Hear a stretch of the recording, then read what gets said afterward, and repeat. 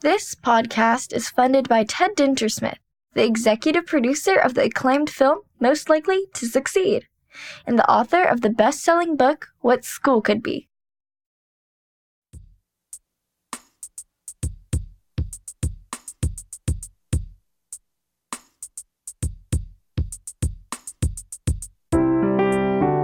Hey everyone, welcome to the What School Could Be podcast. I'm your host, Josh Rapoon. Before we start the show, please check out all the resources at whatschoolcouldbe.org and our global online community. Simply install the What School Could Be app on your mobile device or navigate to community.whatschoolcouldbe.org. I hope to see you there.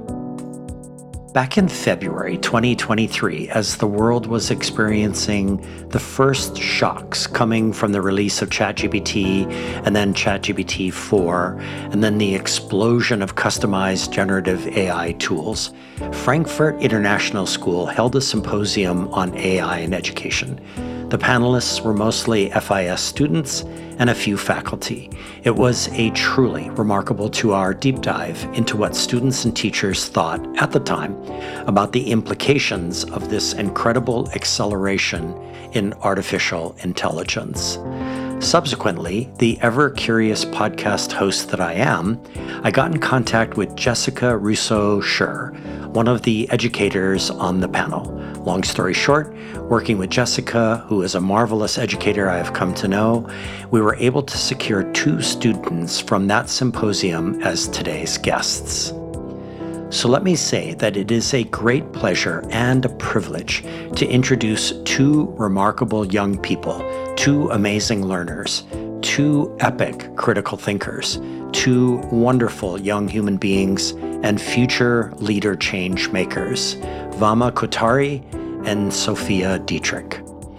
Frankfurt International School is one of the oldest international schools in Europe, founded in 1961 by a group of 6 expatriate families from major international companies to meet the need for an English-speaking education in the Frankfurt area. Since then, FIS has continued to grow, serving as a center of learning for thousands of students from every part of the globe. Its existence has enhanced the economic strength of the Frankfurt area, and its faculty and staff have set an example for the FIS alumni who now work in a wide variety of professions worldwide. Sophia Dietrich has an international background that includes being born in Denver, Colorado, growing up in France, then growing up again in Germany. A senior at FIS, she has already developed an international mindset and, interestingly, a passion, dare I say, for Japanese culture and its values of harmony, tranquility, purity, and respect. Vama Kothari was born in India, but carries an American passport. She has lived half of her life in Germany and is a junior at FIS. She has also lived in China and briefly in New Jersey. She has traveled extensively to Asia, Africa, the Middle East, and other parts of Europe. With her family, and in part because of her place of birth, she celebrates many Indian festivals and eats Indian food almost daily. She has been learning to cook and bake Indian food from her mom. She is an avid reader and tennis player, and as I learned during the FIS symposium on AI, well-versed in what's happening in the world. What you are about to hear is a gesture of respect on my part, meaning I pulled no punches with my questions, despite the fact I was talking to 2 students. In the end, it was a marvelous conversation that ranged across a multiplicity of topics, including grades and assessments, purpose versus passion, all things generative AI, the value of a deep sense of self when one is a young learner, and much, much more. As it turned out, one of the topics that came up was also about trust, which I think you're going to find fascinating. As I have done with previous episodes involving more than one guest, I spoke to Vama Kothari first, then after the first break, I spoke to Sophia Dietrich. After the second break, I brought these 2 awesome changemakers together for some reflections and final thoughts. And now, Here is my conversation with Frankfurt International School students and changemakers, Vama Kothari and Sophia Dietrich.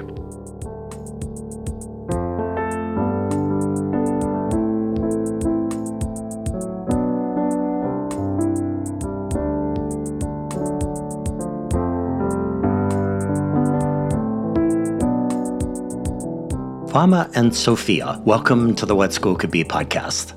Hi, thanks so much for having us. We're so excited to be here. Yes, thank you so much. So listeners, what's happening is that Vama and I are going to have a conversation first, and then we'll take a break, our first break, and then Sophia and I will have a conversation second, and then we'll take another break, and then I'll bring the two of them back together again in the final section for some reflections and some additional questions. So Vama, here we go.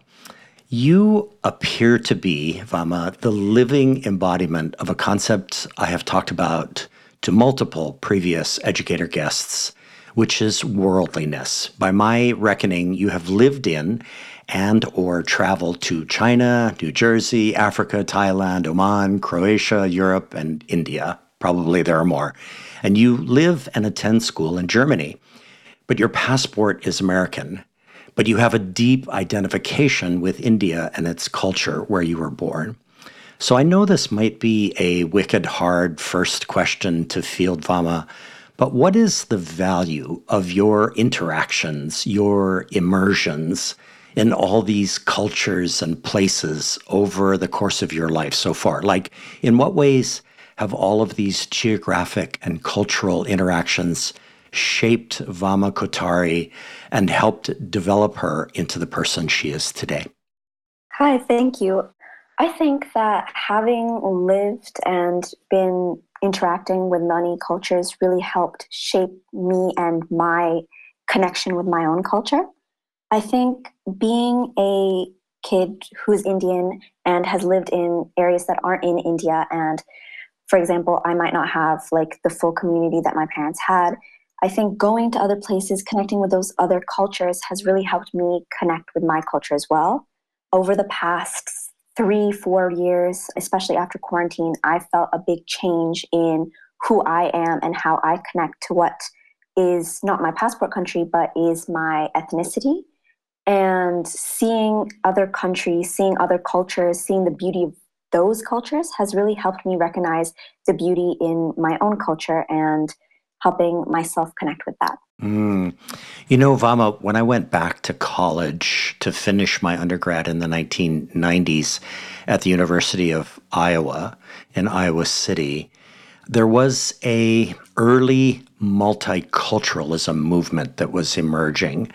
And I arrived on that campus in 1990 right as it was getting started. And as you can imagine, at University of Iowa, it was a predominantly white Caucasian student body. And I remember that there was a tremendous amount of angst around the fact that the university was taking deliberate steps to develop this thing called multiculturalism. And I wonder what you think about that concept. Like, is it something that we should deliberately go after in education, K through 12, and even in college? Or is it something that we should just allow to happen naturally? What do you think about that? I believe that it should be a combination of both. I believe that finding your own culture, especially as a kid who's grown up in multiple cultures, it's really important to have that understanding on your own and have that connection on your own. However, at the same time, schools, colleges, universities, they should foster an environment in which it's easier or it encourages students to have this connection. For example, here at FIS, we're a very international community where the acceptance of many different cultures across many countries is widely encouraged, accepted, and it's encouraged to be shared with your other students. And I think communities such as that foster an environment in which your own self-awareness and your self-connection can occur. That's awesome. It sounds like it's something that's very much part of Frankfurt International School's sort of culture. I mean, it's something that has been built, but it's also something that the students altogether as a diverse student body have created themselves. Is that a fair way of looking at it? Oh, most definitely, yes. Awesome. That's terrific. So, slight left turn here, Vama. It was with great joy that I noted you are a fan of the Essential Calvin and Hobbes, which is a collection of Bill Watterson's comics about a boy and his tiger. So, my extended family here in Hawaii is beyond bonkers about all things Calvin and Hobbes. If you pressed me to boil Calvin and Hobbes down to one essential idea, I would have to conjure up the image of Calvin and his tiger sleeping under a tree with not a care in the world, which is, the very antithesis of the busy and complicated and sometimes super stressful lives that you and I both lead. So what is your essential takeaway from the essential Calvin and Hobbes? Like, how does your love of this collection help explain who Vama Kothari is? Well, funnily enough, I actually read it when I was much younger. My parents had one of the collections and I picked it off the shelf and I thought it was a regular comic. And it's not until later that I realized that it was actually a comic catered towards like a more mature or older group. And I think looking back on that now, seeing the simplicity of it, how my 6-year-old self enjoyed it, but maybe not necessarily understood everything that was going on. I remember particularly there's a strip in which Calvin and his tiger Hobbes are going down the hill on their little red wagon and he's discussing the future of the world. I think that finding that sort of deeper moments in such simplicity, I think that and reflecting on what I read when I was little has helped me be able to make those same connections and find sort of joy in the simplicity of some things. Sometimes I just I'm with my friends, especially when I'm with my friends, and we're doing something simple, such as just hanging around, laughing, having a good conversation. And I think that has come in part from what I've read and the simplicity of Calvin and Hobbes, but the joy that it brought me. So, Vama, how do you, like Calvin and Hobbes, go about finding the balance in your life? And I do mean that sort of philosophically. I'm not just talking about, the opportunity to play tennis versus work on your, biology project. I'm really talking about like a general sort of spiritual, humanistic kind of balance in life. And I wonder, because for me, whenever I sit down, I go out to my sister's house and she's got all of the Calvin and Hobbes books stacked up in her living room. And it's always such a joy to sit down and just dive into them. And I realize how philosophical Calvin and Hobbes really are, and that a lot of the time they are sort of musing, if you will, on what it means to live a crazy but balanced life. And I wonder how you go about doing that. What is your approach to that? I think this is definitely something that reflecting now, is something that I should work on. But what I found recently is having moments of awareness, like I mentioned before, when I'm with my friends, where you just kind of pull back a little bit and realize that there are more simple moments in your life. And I think to find these when you're doing things that you love, for example, when I'm playing tennis, even though it is overall like, I know your question was about a more philosophically balanced than a balanced lifestyle, but within my balanced lifestyle and doing things that I enjoy, I think I find that more philosophical balance in just simple moments of joy. Yeah, me too. Me too, absolutely. Although it's hard sometimes, right? Because there's so many inputs, the inputs are coming from your phone, from your computer, from your teachers, from everybody around you. And sometimes it's very difficult to sort of shut off all those inputs and just to enjoy the moment and be with people, right? I mean, that's the challenge. And I love the fact that Calvin and Hobbes was in your list of books that I asked that had been influential in your life. So that's very cool. So, Vama, we're going to make another turn here. As you know, I love the symposium FIS organized just a few months ago after the November 2022 release of ChatGPT and then ChatGPT 4. And you were one of the moderators of that panel on the intersection of AI and education. And you shared with me some very nuanced thoughts in advance of today on the use of generative AI in education. And one example you cited was Khan Amigo, the AI Khan Academy has developed that serves as a personal assistant and coach for students. So I jumped on Pi.ai, which has become my virtual assistant, and asked it to come up with a question for you, Vama, about Conamigo. So here is Pi's question, which you get to answer. So what do you think about the concept of artificially intelligent social learning networks, mentoring networks like Conamigo? What are your thoughts about all this?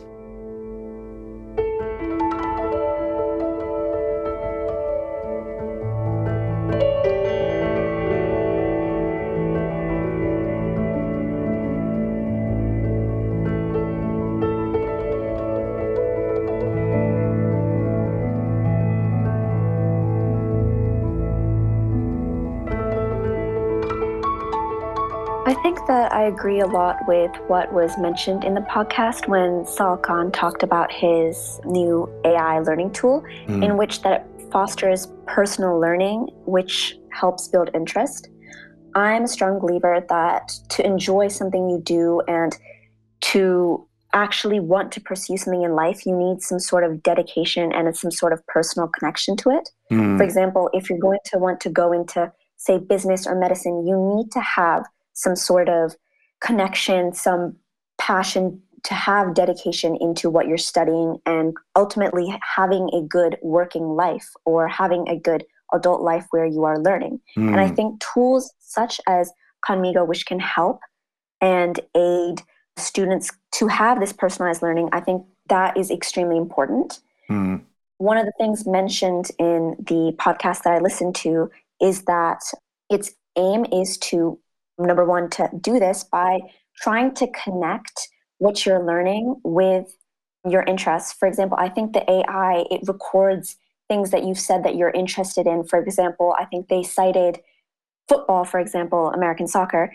and the AI would actively try to connect this on why, for example, anything in biology is important to being an athlete, like staying nutritionist, for example, or having good nutrition. And I think that this aspect of personal learning, seeking feedback, it can really help foster better education and better connections. And so are there examples already in your life where, I mean, you know, what I'm thinking about, Vama, is that generative AI, though it's been around for such a long time, has really sort of exploded onto the scene, meaning it's suddenly in everybody's consciousness, and there are literally hundreds of millions of people who are already using these tools. So I wonder, like, for example, with Khan Academy, one of the warning bells that went off when I listened to that Sal Khan talk was that students are now, or learners are now going to have to figure out what are those moments when I'm going to use something like Khan Academy as a personal assistant, and when do I reach out to an actual human being? And I've been thinking about that lately. I have no answers on this yet, but I'm just wondering about, I guess I'm trying to tap into your experience so far, Vama, about these kinds of tools and that decision that gets made where you're toggling between human interaction, fellow humans who may be part of a team or part of, you know, your network of mentors and coaches and guides, and using something like Khan Academy, or for me, Pi.ai. What do you think about that? I think for me personally, I can differentiate the instances in which I would defer to an AI versus a real person. I'm not sure if this is the same for every single person who would have access to such a tool, but I think that there is a difference between asking, for example, help on, say, an essay versus going to someone that I think would have a better knowledge of me already, for example, a mentor, and knowing my emotions and what I'm trying to articulate, for example. And I think that while AI is showing the capabilities to be able to do this in the future, get to know you, I still don't, I don't know if this is necessarily the right word, but trust, or I wouldn't defer to it as much as I would a real person in an instant where I need it to really understand me and what I'm trying to say. Maybe it's not because I haven't really tried out the Khan Academy tool. Maybe it's because I haven't done something like that.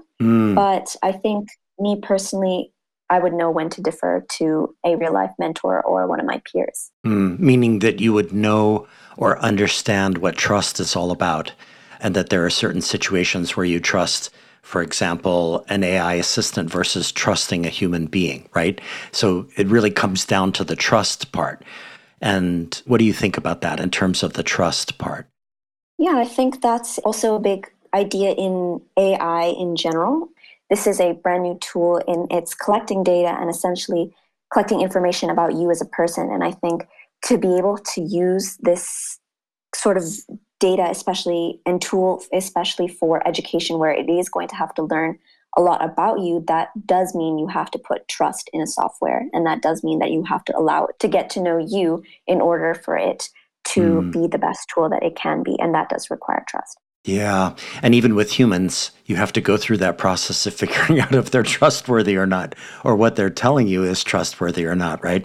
That's just part of living life. That's a life skill, I suppose, that you are able to figure that out. So you and I watched a remarkable debate about artificial intelligence between the authors Yuval Noah Harari and Mustafa Suleyman, who is also an entrepreneur in Great Britain, by the way. So about 35 minutes into this debate, Vama, I thought to myself, yikes, humans are doomed and will not respond to AI's advances in time to sort of save our humanity. And I started wondering what your takeaway is. Like, what is your head saying? What is your heart saying, Vama? After listening to these two big picture thinkers, and after you were one of the moderators on the FIS panel on AI in education, I guess what I'm wondering is, are you worried, or are you thinking to yourself, like, this is just another tool, or is it something in between? Where are you at on all this? I think there's two levels to look at this. In terms of education, I think the risks that are posed are obviously way different than what was discussed within the interview and the debate. And I think that before you sent me that video, I hadn't actually thought of a lot of the things that were brought up. Me too. Yeah. And in terms of education, I think right now the biggest risk that I took away from the student panelists is the loss of creativity and the loss of the willingness to do and learn something on your own rather than deferring immediately to an AI. I think that's the biggest risk in terms of education, losing your own personal creativity, your own thought process in a sense as well. However, putting that into perspective with the overall risks, I do, in a sense, agree with what you're saying, that I had not thought about so many of the things that were mentioned, for example, the risks to democracy and like a bunch of the other points that were brought up. I think that was brought up by Mr. Suleiman was the idea that we need to create, or I think it was Mr. Harari as well, to creating a way for us to monitor it with a new institution. Yeah. I think that idea, along with his own 10-step plan with his company, in which they would constantly be reassessing, trying to break the AI, like go against and ask it to do things that they don't want it to be able to do in order to assess its weaknesses, and creating essentially, like they said, a black box that you would find in a plane. I think that these are solutions and that they are potentially going to help the situation. But I think at the same time, what was said about the fact that we are in, I think they called it a sort of new Cold War in a sense, in which that we are already arguing amongst ourselves. We have conflict within ourselves. How can we deal with such a proliferating AI in that we can barely manage? How do we, I think an example they brought up is the UN and also the time it takes for them to create solutions and implement these solutions. How can we use a new institution, create it, have it constantly be updating, monitoring, solving issues when AI is proliferating so fast? I think that is a valid concern and a valid worry for us to have. And I think that while AI, yes, it'll have so many benefits on our society, there are so many repercussions that we do have to think of, such as the redistribution of the economy, of wealth, what will happen to countries that, for example, as mentioned, have, like, for example, textile based, where all of that will be automated. What will happen in the world, and balancing that with managing AI to make sure it doesn't do like the things that we're so worried about. Wow, Vama, you You have just crystallized for me why I think I felt like humanity was doomed at that 35-minute mark. Let me explain, and then I'll have you react to it. This is awesome. Wow. So I think what really worries me, Vama, is that these were two adults having this very adult conversation about AI and all the things that you talked about, and the development of this hopefully very agile, mobile, quick kind of entity, this body that can kind of monitor and provide guidance for the development of AI as we go forward. But nowhere in that conversation, and I think you've helped me understand what happened in that 35-minute mark, nowhere in that conversation did they ever talk about K through 12, high school, middle school, even elementary school. And I think what really worries me is that this will be some sort of adult conversation that goes forward, while all of those millions of students out there, 95% of them, I read yesterday, are already using generative AI in one way, shape, or form. They're developing experiences. And I guess my worry is that we'll not include them. We'll not include you, Vama. You should be on that panel. Even now in the 11th grade. And I don't know, I wonder what you think about that. I have to say that I feel like a little bit honored that you said that, so thank you. But I think that in these discussions, it's important to realize that, like many other issues, it has a bunch of different levels. The idea of AI proliferation has so many levels. You have it on the school basis. You have it on the basis of politics, the economy. There's so many things to think about with such an advanced tool, which is, like I said before, proliferating at such a fast pace that it's not going to be easy to address all the different issues and create all the different solutions that we need to address everything. I think then the only way to do that is to create different levels of response. For example, you can have this global organization that's looking out on a big scale, but we should also have, for example, in education, a smaller, whether it's just within your own school, whether it's in a school district in the US or a state or a whole government, you need to have some sort of way to address it on all the levels that it will be implemented in. Yeah, meaning everyone, all the stakeholders have to have an opportunity to provide input on how it's going forward. And that gives me hope. That idea gives me hope. Where I have seen, Vama, schools that have created, AI advisory committees, that is hopeful to me. I think that that's a tremendous response.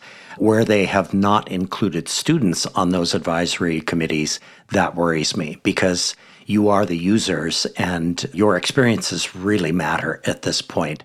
So this is amazing. I just love the fact, when I went back and rewatched that panel discussion that happened back in February that FIS put on, where you were on the left-hand side and you were one of the two moderators, it just gave me such a great feeling thinking about all the things that the students were talking about, even the faculty were talking about, and it gives me hope for the future. So I really appreciate that. So, hey everyone, we have been talking with Vama Kothari, an 11th grade learner and changemaker at Frankfurt International School in Germany. Stay tuned. We'll be right back after the break. Hi, fellow educators. I'm Steve Shapiro, and like you, I'm excited about the possibilities of what school could be.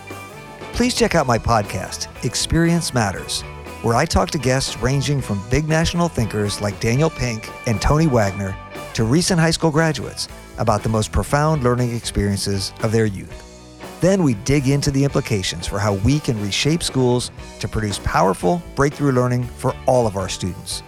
Education can take many forms, but whatever form it takes, experience matters. Hey there. Are you interested in hearing weekly conversations with authors, leaders, and practitioners at the forefront of learning and education innovation? Then you'll love the Getting Smart podcast. This podcast amplifies the incredible work being done by some of the most innovative minds in education. Learn new leadership styles, new technologies, new frameworks and mindsets, and get the fuel you need to stay motivated and curious. Together, we can empower all learners to thrive. It's available at gettingsmart.com or wherever you listen to podcasts. Hi, Hi, friends. This is Toy Hirschman from Entre Ed. It is my great honor to uplift this excellent podcast, What School Could Be. As always, we are super excited to support innovation in education. We've been lucky enough to feature some of the incredible What School Could Be educators on our podcast. If you are looking to be inspired by entrepreneurs and entrepreneurial educators and other great minds from across the world, check out the Entre Ed Talk podcast, and please like and subscribe and leave a review. Thanks for tuning in. Hey everyone, we are back. In this section, we'll be talking to a peer and colleague of Vama's, Sophia Dietrich, a 12th grade student and changemaker on final approach to graduation from Frankfurt International School in Germany.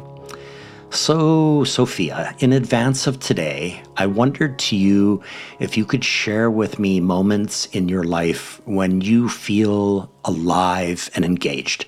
And you shared a story about your dad and long car rides and blasting music and sunsets. And I found what you shared almost algebraic, like an equation that explains happiness and engagement. So what is this story of you and your dad on long drives, and in what ways do these moments live in your metaphorical life's backpack that you carry with you each day? Thank you so much for that question. And may I say that was wonderfully also explained and also wonderful parallel. So yeah, something I've realized is, throughout the years, you're gathering all these experiences and you kind of start to ground yourselves in certain moments that make you feel alive. And I remember talking with my dad about this the other day, and always when I'd, come from a stressful day back home and something, he would, without even talking, this is a nonverbal conversation, he would be like, he'd just look at me and I'd be like, I would love to have a car ride. And we would get up, get in the car, and we would just drive. And there's something about, having the music blasting, the windows down, and just driving off. And, sometimes it is when, towards like the sunset and whatnot. And that sounds very, I guess, fantasy-like, but, it sometimes is not even like that. It's just, it's happening in like real life. And those are those real moments that make, the harder situations so much easier. And so, yes, I think that was wonderfully explained also, as you were saying, like the equation for happiness, so to speak. But I think it's those kind of moments which, we also draw vitality again, and we're also drawing refreshment for the next following weeks. So are these car rides are they just sort of listening to music? Do you have conversations with each other? Tell me more, I would love to be just an observer on the roof of the car, just inside the roof of the car, watching what's going on, like what actually happens. And I ask this, Sophia, because my daughter, who just turned 32 or is about to turn 32 in a couple of weeks, was just here a couple of weeks ago, and we had a marvelous 5 days together. And in fact, this is what Emma and I do together, is we jump in the car and we go for these amazing rides and we listen to music. And I wonder, what are some of the things that what do you listen to? What do you talk about when you're together with your dad? So yeah, something we do is me and my dad actually have a shared playlist. And so sometimes we'll just connect the phone to the car and we're just having, whether it be Bruno Mars, whether it be, we have all these different artists playing. And it's really magical because, here you are in this car with this individual who's seen you grow up throughout the years. And you've also, seen your father grow up throughout the years. And it's those moments which I guess can say make you feel young again. For me, it's of course differently, but for my dad, he always likes to describe it as, it reminds him of his youth. And so something that does happen within those car rides is, either we just have like personal reflection sessions where it's, we're listening to our own music and we're also kind of just in our own worlds, or we're also listening to music together and in our own worlds. Or sometimes something that I do love is actually having, deeper conversations. So those can be on a wide variety of things. But something I've realized is throughout the years, I've started to appreciate, people like and mentors in your life, which you can also don't necessarily have to characterize as mentors, but are always there for you, such as, for example, my father. So when there's like difficult situations, we like to also just talk about it. And it makes those cards make it easier to handle, whether it be the passing scenes, which also remind you that life will move on. I guess you could also make that like, if we were to analyze this in one of our English classes, but it's something, you're sitting there and you're able to also discuss these things. And there's a skill and an art form that comes with it, because my dad very, subtly tries to also make me reflect on the things. So, because sometimes, when you have this issue, it's a double-edged sword. Yeah. And it's sometimes difficult to also reflect on yourself. And I Yeah. think my dad politely also kind of nudges me to reflect on myself. And it's just something about it. And it will even sometimes, we'll even just talk about, how was your day? Or how is this? How is it in work? How is it in school? And I think those are the moments which I personally cherish and so incredibly much. Yeah, that's awesome. Now I'm thinking about what Vama and I talked about Calvin and Hobbes. In some ways, he's Calvin and you're, his Hobbes. And it is the same for me and my daughter, Emma. I am Calvin and she's my Hobbes. And we just kind of go through life together whenever we can be together. Physically, she lives in California. So I love that. And I just think, Sophia, that it speaks volumes about who you are and who you've become. And, one of the really dominant conversations in education these days is about building relationships. And that's something that you and your dad are doing like every time you're together in that way. So that's very, very cool. So slight left turn here. In my intake form, I offered you an opportunity to share an artifact of learning, something not a standardized test or typical 5-paragraph essay, your grades, etc. And my goodness gracious, what you offered me sent me into the stratosphere. So you served on a 4-person panel organized by Global Online Academy, and I just did an episode with their executive director that focused on rethinking assessment in the age of generative AI. And at the 9-minute mark of this Zoom recording, Sophia, you responded to a question about the banning of these tools in schools. So share with our listeners your thoughts about the core issue, I think as you see it, the way that I heard it from you, which is the attitudes of students and teachers towards generative AI. And also, Sophia, I wonder if you have seen a shift in attitudes since last fall's launch of ChatGPT and all the craziness that followed. Thank you so much for the question. So yes, a little bit of background information. Within this AI panel as well, there was a teacher actually who was commenting to a question about, what are the next steps? And so this teacher, was saying, for example, maybe, the banning of AI, is valid to a certain extent. And I remember thinking about this as well. And I was kind of reflecting in myself and then I actually paused because I think something that's so beautiful, at least now, and it's, for example, what we're doing right now is we're having these open conversations.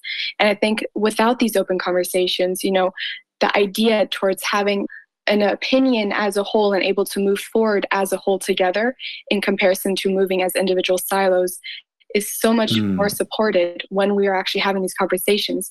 And so this also links to what Vama was previously saying about trust, because, when we are banning AI, what type of message are we saying about trust, not just to this generation, but to the next generation? Yes. Because of course, the fear for AI will remain there, and that is completely valid and also completely justified.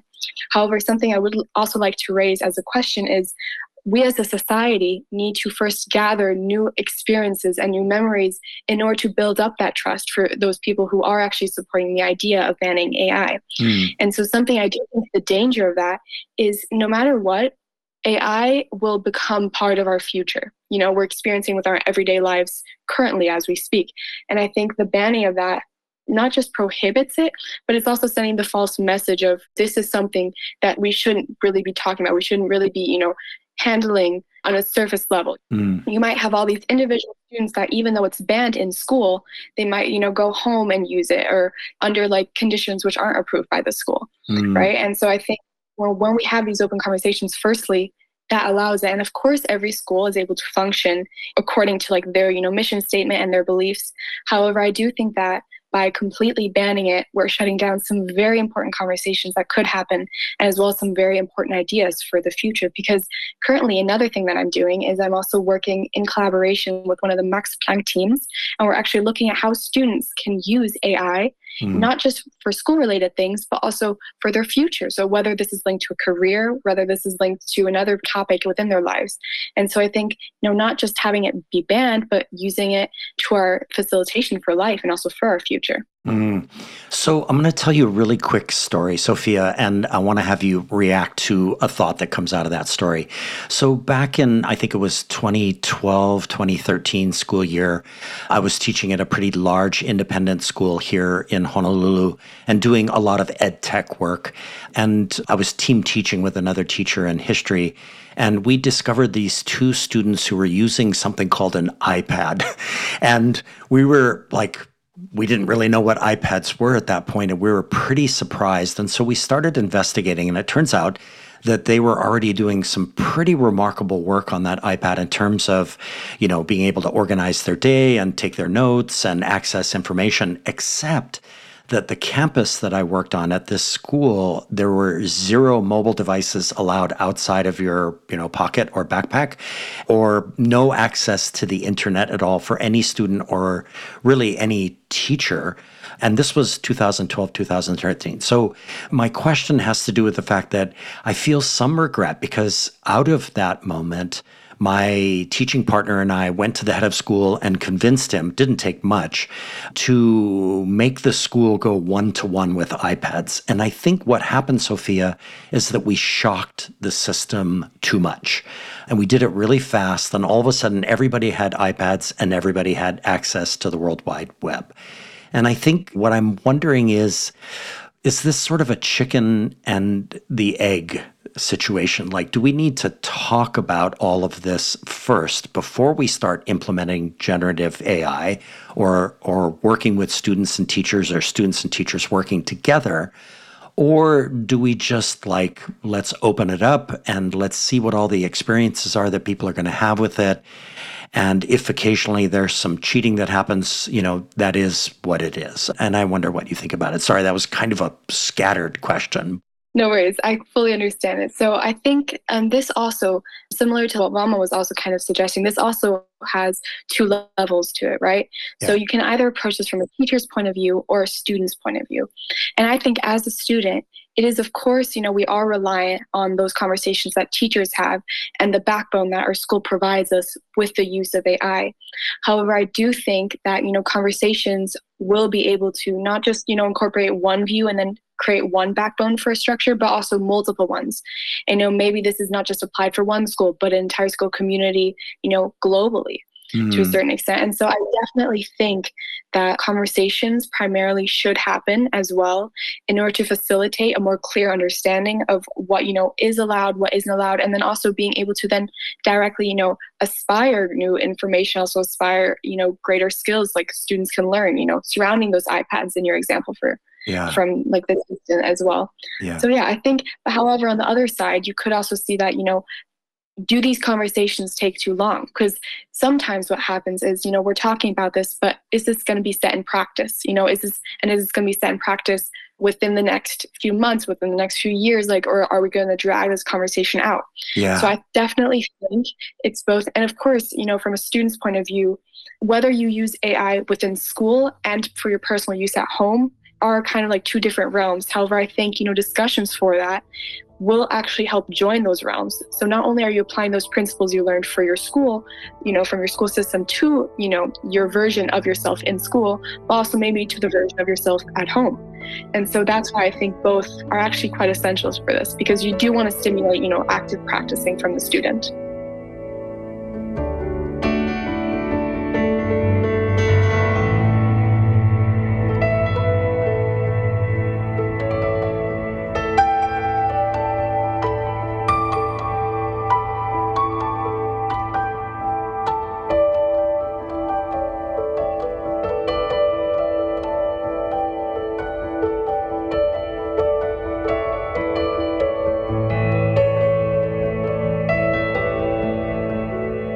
Wow, that's beautiful, Sophia. In my world, reimagining education, we seem to have these endless conversations around project-based learning, problem-based learning, entrepreneurship and education. And the conversations go on and on and on. And in my mind, there's an opportunity cost to that because you're not experiencing it. You're not trying it. You're not learning from failure. You're just talking about it. And I just hear that so loud and clear. All right, so follow-up question to this. If I were the CEO and you, Sophia, were applying to work anywhere, And if you presented me with all of your test scores, SAT scores, your grades and GPA, your diploma, all that traditional stuff, and you presented me just your participation in the GOA panel, I would hire you just based on your performance on that panel. All my confidence in hiring you, I found in that panel, Sophia, which I would call a growth transcript. And I wonder what you think about that. Am I a foolish CEO or am I on the right track? Well, firstly, thank you so much because I take that as a compliment as well. And I think I would firstly be very honored if you did hire me. But I think in all honesty, I think, you have both. You have your transcript, of course, and then you have your active participation. Something that we do find is, that we can also link this to the current debates and the current discussions we're having. It's the difference between talking about it and showing kind of like the backbone of whether it's your academic resume, whether it's your, what you aspire to do in life versus the actual setting into practice. And I do think that before I would obviously look at all the amazing other candidates that would be there as well. But I think, being able to show that an individual has had hands-on experience to a certain extent, and also shows that that's where sometimes their aspirations are also able to grow from and also develop further, that would be a great starting point as well for consideration of hiring someone as well. Because for me, for example, I didn't think that this was going to develop as far as it has, and I think that it's those, moments where you see, for example, me at GOA or something, or for other students as well, where you're also able to see that this intrigue to also continue this conversation cannot just develop within those moments, but also be applied to the future. So I hope that answers your question to a certain extent. Yeah, it does. Absolutely. And, what I was thinking about as I was watching this conversation and listening to, your responses to some of the questions and the topics that were being covered is it's sort of the reverse of the hiring process. I think most people think, well, the way that process works is that applications are submitted and then some person or a group of people review those applications. What I found myself doing, Sophia, during that conversation was just thinking to myself, I have all I need right there. In other words, I would have actually gone out and tried to get in touch with you to hire you. Doesn't matter what company I was at, I would do that. And I'm not blowing smoke here. I do mean it as a compliment, but what I'm picking up is that almost right away there was a trust in you. Well, actually, this is true for Vama as well, because there were multiple, when she was speaking during the Changemakers conference, I had the same reaction. It was like, I'm ready to hire you. And I don't know, it's not really a question. It's just sort of like, I just want us to break out of the traditional process and recognize that what you did on the GOA panel was an artifact of learning that was quite special, if you know what I mean. I wonder what you think about that. I do. And I think it's also, if I can, elongate this to a larger scale, I think it's those type of moments, not just for me as an individual, but also within our society. It's those, for example, us currently, in our place in time, this conversation that we're having as well, those are going to be fundamental steps to what we were also talking about before, building up that trust and being able to have a society, which is in the future, for example, we'll be looking back and we'll be thinking to ourselves, maybe how funny this situation must have been because this is now our new normal to a certain degree. Yeah. Or maybe we have a different outlook on life. But I think it's these type of things and active engagements or sets of active engagement, which, support that overall. So, yeah, that's awesome. So, Sophia, one more question before we go to our second break. In advance of today, I wondered to you if you had already found a purpose or a passion in your life. So I'm very wary of putting pressure on young people to find a passion too early. But be that as it may, you shared with me a growing interest in biology and DNA manipulation and a nascent early idea of becoming a teacher, which of course made my heart very happy. And you expressed the idea that there is great reward in working with children and that you will not get to see the future they will experience, but you can help shape it with them. So tell us more about your thinking here. It sounds like you are thinking about what it means to educate and coach future generations of good ancestors, and the very purpose of education is on your mind. Is that a fair statement? Is that where your head is at this point and your heart? Yes, for sure. And I also think, reflecting back on this, we might as individuals, also for the audience listening to this, we might not necessarily be able to, live through the entire future. However, it's ironic because we see the future right in front of us, right? Yeah. I know this might also be indirectly ironic that I'm saying this as a student, but, looking down for the next generation, we're seeing the next generation that's going to come. We're seeing these little kids growing up, and it's those it's our structure that we pass on, which then they can use to either modify or also facilitate their future growth. I think teaching itself is such a powerful also just tool for getting in touch with our future. Our future might not be set. However, we can have certain suggestions to how it's going to be based on what we're teaching and what values we are passing on to the next generation. And that's why I think it's always so just beautiful to look in the children's faces when you're teaching them something new or when it's like a math problem or something. So yeah, I fully agree. That's awesome. I just recently, a few weeks ago, hosted a half-day retreat here on Oahu. 9 students came over from the island of Kauai, and they are all students at Kauai High School, Sophia, and they participate in a club called the Future Teachers of Hawaii Club. And we did a half-day retreat out on the North Shore of Oahu here. I brought together 5 former podcast guests, and we did this sort of half-day program of immersing them in some of the really interesting ideas in education right now. And it's not like we're trying to pressure them to become teachers. We just wanted to kind of open up the conversation. And it sounds to me like your awareness of your own process of learning and of the functions of education have been sort of being formed almost in real time as you get ready to close out your high school career. Is that a fair way of looking at it, that you've actually been thinking and observing and experiencing education and being very aware of it as you go through it? For sure. I think it's also, you're not only learning it through one subject, but also the multitudes of subjects you have within school, whether it's passing on information from your TOK class to learning about evaluating your life with an English class through like a literature analysis. So it's all these different, facets as well. Yeah, that's awesome. So, hey everyone, we have been talking to Sophia Dietrich, a senior high school student on final approach to graduation from Frankfurt International School in Germany. Stay with us. We will be right back.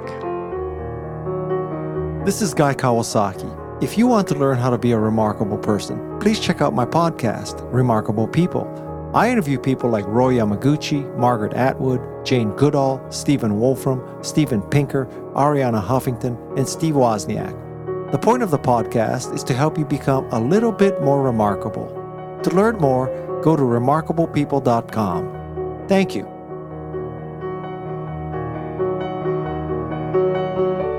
Aloha, my name is Aaron Shorn, a previous guest on this very podcast. I am also now head of growth and community at Hawaii's own Unruler. Unruler is a collaborative mobile and web platform that accelerates innovation, grows culture and community, and celebrates learning.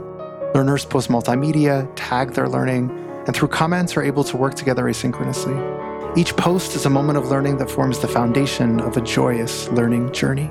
We can be found at unrulr.com. Mahalo. Are you ready to shake things up in the classroom? Then get ready to blast off into the future of education with the Teacher Nerds podcast. Join Joe DiPaolo and Ron Nober as they share their own experiences, as well as talk with guests who are experts and innovators in education. From engaging teaching techniques to the latest educational technology, this podcast is a must-listen for anyone passionate about the future of learning. Subscribe and get ready to learn with the Teacher Nerds podcast. Hey everyone, we are back. This is the What School Could Be podcast. I am your host, Josh Rappoon. In this final section, we will bring Vama and Sophia together for some reflections on the conversation so far and some final questions. So Vama, you have been listening to my conversation with Sophia for the past 20-25 minutes.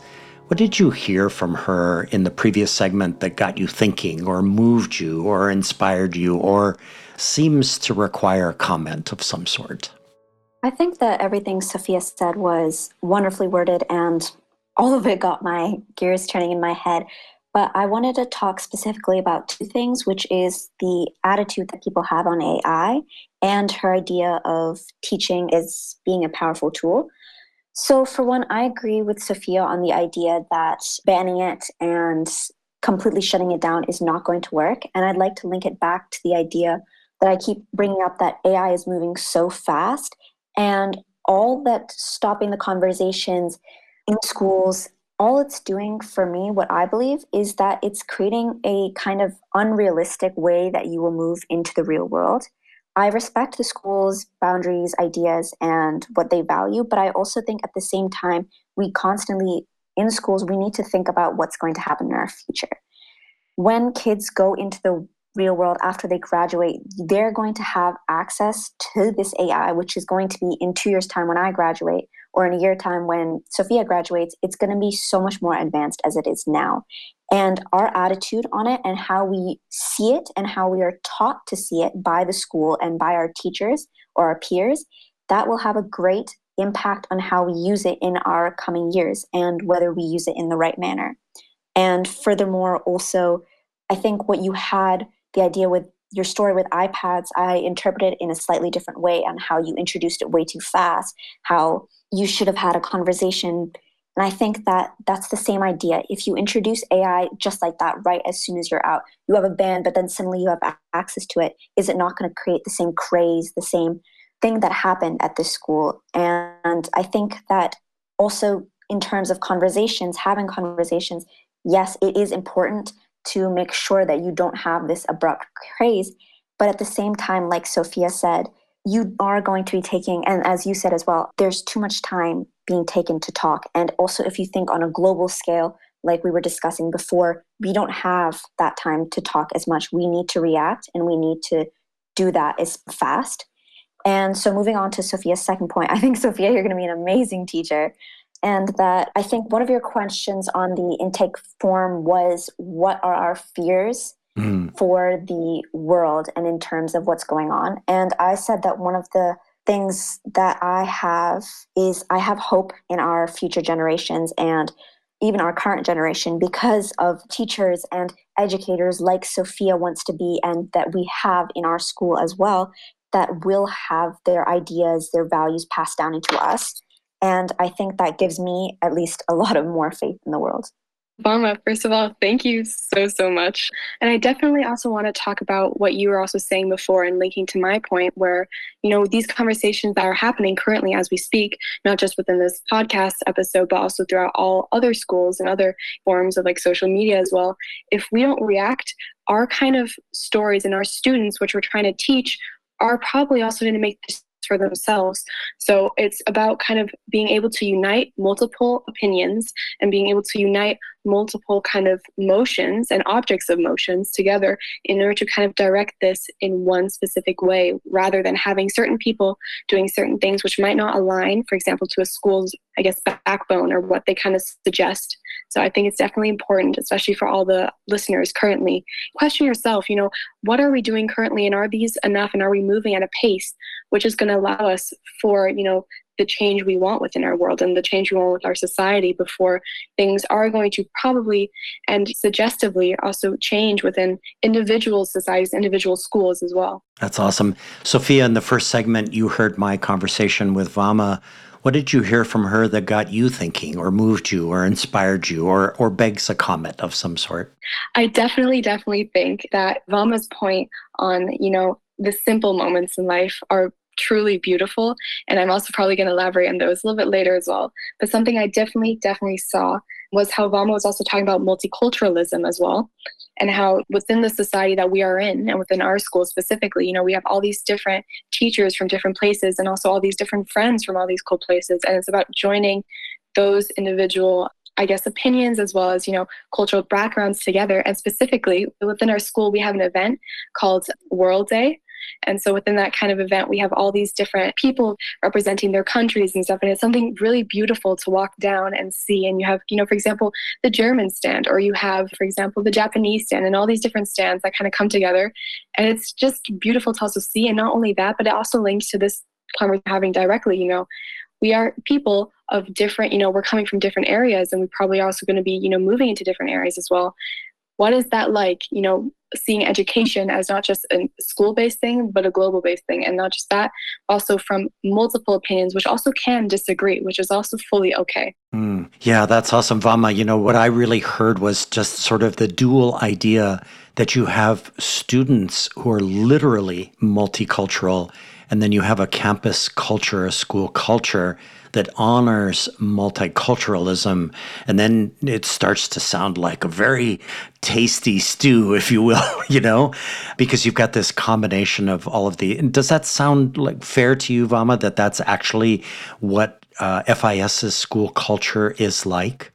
Yeah, I think that's a great way to describe FIS. And I think to add on to that is that it also is something that combines that multiculturalism with a bunch of other opportunities that they provide. Our motto is a world of opportunity. So I think that's perfectly pinpointed on what FIS is. Yeah, that's awesome.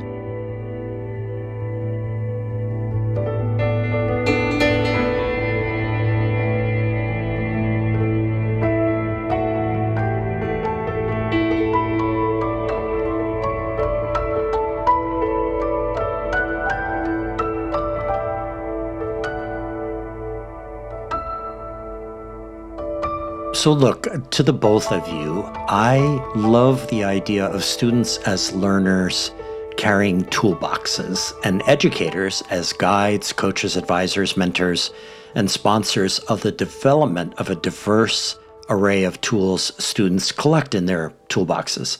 And I want you both to look down on yourselves from way up high, the 10,000-foot level, on your combined leadership at Frankfurt International School, your change-making, the internship at Goethe University, Vama, your combined Model UN participation, your service on panels about AI, the books you two have read, like My Brilliant Friend and A Wrinkle in Time, the project teams you have worked on focused on biology and bacteria and glaciers and so much more. So what tools are now in your toolbox? And which of these tools are you most confident using here in September of 2023? Like, what makes you a great hire for any company looking to build its team and move forward? Sophia, why don't you go first? I would love that. Thank you so much. So I think something as well is, for example, as we're speaking currently, something I've realized is I kind of build drive through certain events that I also feel passionate about. So for example, this kind of debate and also discussion we're having as we're speaking, being able to also represent the student body within this discussion. And also, like you were saying previously, not having that falling out and not making this only primarily discussion amongst teachers when this is also directly affecting the student body. And so I think in regards to AI, I'm proudly able to say that I'm able to continue to support the student voices in this discussion, not just now, but also in the future when I may be also fortunate enough to also move into college and so on and so forth. So I definitely think that's going to be one of them. Meaning that you feel more and more confident in your voice, which is in the toolbox. You have developed the skills of using your voice to represent what other people think, and you feel confident about being able to do that. Is that a fair way of looking at it? Yes, for sure. I definitely think I'm able to illuminate certain voices that there are within society now. And, what I'm hearing them within my friends' opinions and within other students' opinions, just being able to illuminate them to a larger kind of conversation, which is applicable to them. And also the outcomes are applicable to them. Mm-hmm. Yeah, I love that. I when I listened to the GOA panel, it was quite clear to me that you were speaking not just for yourself, but for many people. And I love that. That's just a tremendous skill. It's what would make you a great hire for any company or project or NGO or anything. And that's just terrific. So Vama, what tools are in your toolbox, and which of these tools are you most confident in this particular moment? I think that some of the tools in my toolbox align a lot with what Sophia said. I think I touched on this earlier, the idea of dedication and passion. And for example, the Changemaker conference that I participated in, one of the things that I learned is that creating change, having an impact, it needs to be in something that you are interested in and something that you feel strongly about. And I think one of the tools that was brought to me from that conference is finding those sorts of things. So for example, here, the future of education, the future of AI, that is something that I have discovered to be something I do enjoy talking about and I do enjoy sharing my opinion on, which is why I'm here. And I think that is one of the things that I have been taught throughout the past few years. I love that, Vama. As I was watching all of the videos related to the Changemaker conference, both 2022 and 2023. And by the way, the 22 one, boy, you all were swimming through the problems of COVID, right? As you were trying to get your speakers and trying to line up the conference and all of that. And what a tremendous exercise and perseverance there. That as I watched all of these things, it was very clear to me that what you just said is true. There's a lot of truth in it. And I could also see that one of the skills that you were developing just by watching what was going on is the skill of collaboration. And by the way, I love the idea that determination, being very determined, is a skill. It's not just a noun. It's actually a skill. So that's fantastic, Vama. So, Sophia, because you are a graduating senior with only a few months left to go in your high school career, I'm going to have the final question just go to you. So you relayed to me a wonderful story about your grandma and her mobile phone, which she used almost obsessively to take photos of what you called, quote, mundane things. And it turns out your grandma, your Oma, was tapping into a beautifully simple but sophisticated idea about time and memory. So what is that story of your Oma and her phone? And what was the wisdom she imparted to you through her actions and words? And also, Sophia, as the genie in the bottle, I grant you one wish, which is to have the superpower of time travel, which I think is related to your story about your Oma.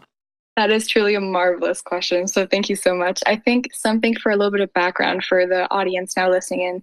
So my grandmother, she's German, and something she's definitely done is kind of help me integrate myself in my German, heritage as well. And so something she loves to do, which we'll also be talking about later as to why I think this is kind of ironic, is she loves to take pictures of, I quote, the most random things, which my uncle likes to also say. And whether this be the random flower pot on the table or the photo of me setting up the dinner table, which is a following morbid image of me, with this very exaggerated facial expression, which is currently circulating within all of our family group chats as we speak.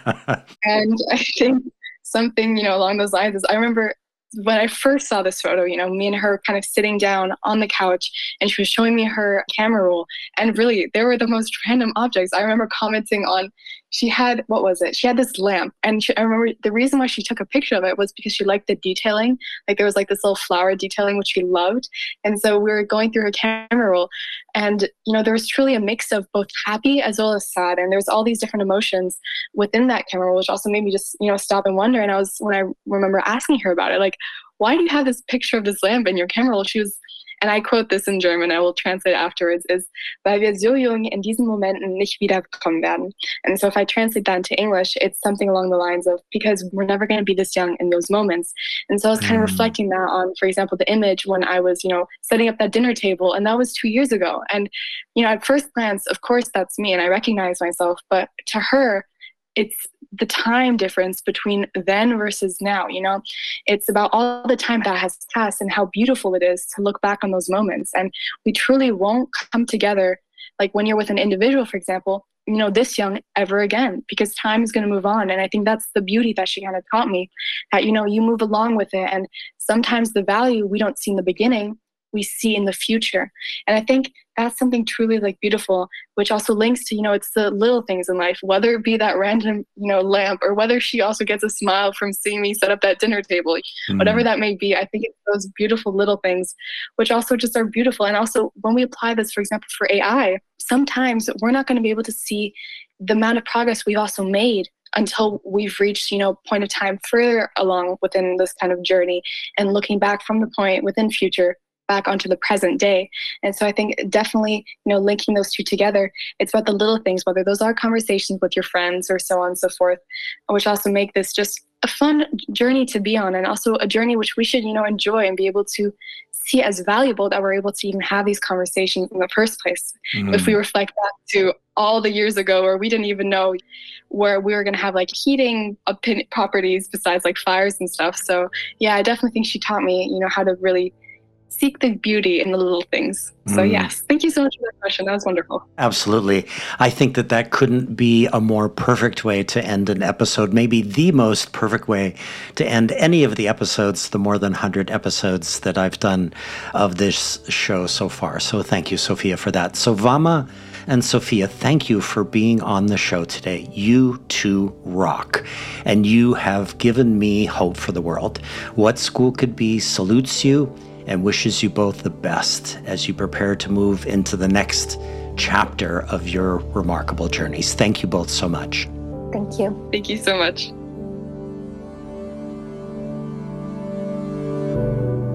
Our editor, creative consultant, and sound engineer is the talented Evan Kurohara. Our theme music is created by a remarkable pianist, Michael Sloan. Producer of 12 albums with over 100 songs, Michael Sloan is featured in Apple Music, Spotify, and all major music platforms. You can also find his work at his YouTube channel. Michael has listeners in over 100 countries and 2,000 cities. We'd be grateful if you would support these episodes with leading-edge, innovative, and imaginative educators and students by giving us your own rating and writing a review wherever you get your podcasts. This series is sponsored by Education Change Agent Ted Dintersmith, executive producer of the award-winning documentary film Most Likely to Succeed, and author of the best-selling book What School Could Be. Please join the What School Could Be global online community by going to community.whatschoolcouldbe.org or by downloading the What School Could Be app from your favorite app store. The What School Could Be podcast is brought to you by Josh Rapoon Productions. Send your feedback to josh@whatschoolcouldbe.org and follow the show on Twitter at WSCB Podcast. Finally, listeners, one of the most important things we can do is to bring kindness and compassion into the world. For sure, we need a surplus of both right now. Thank you so much for listening.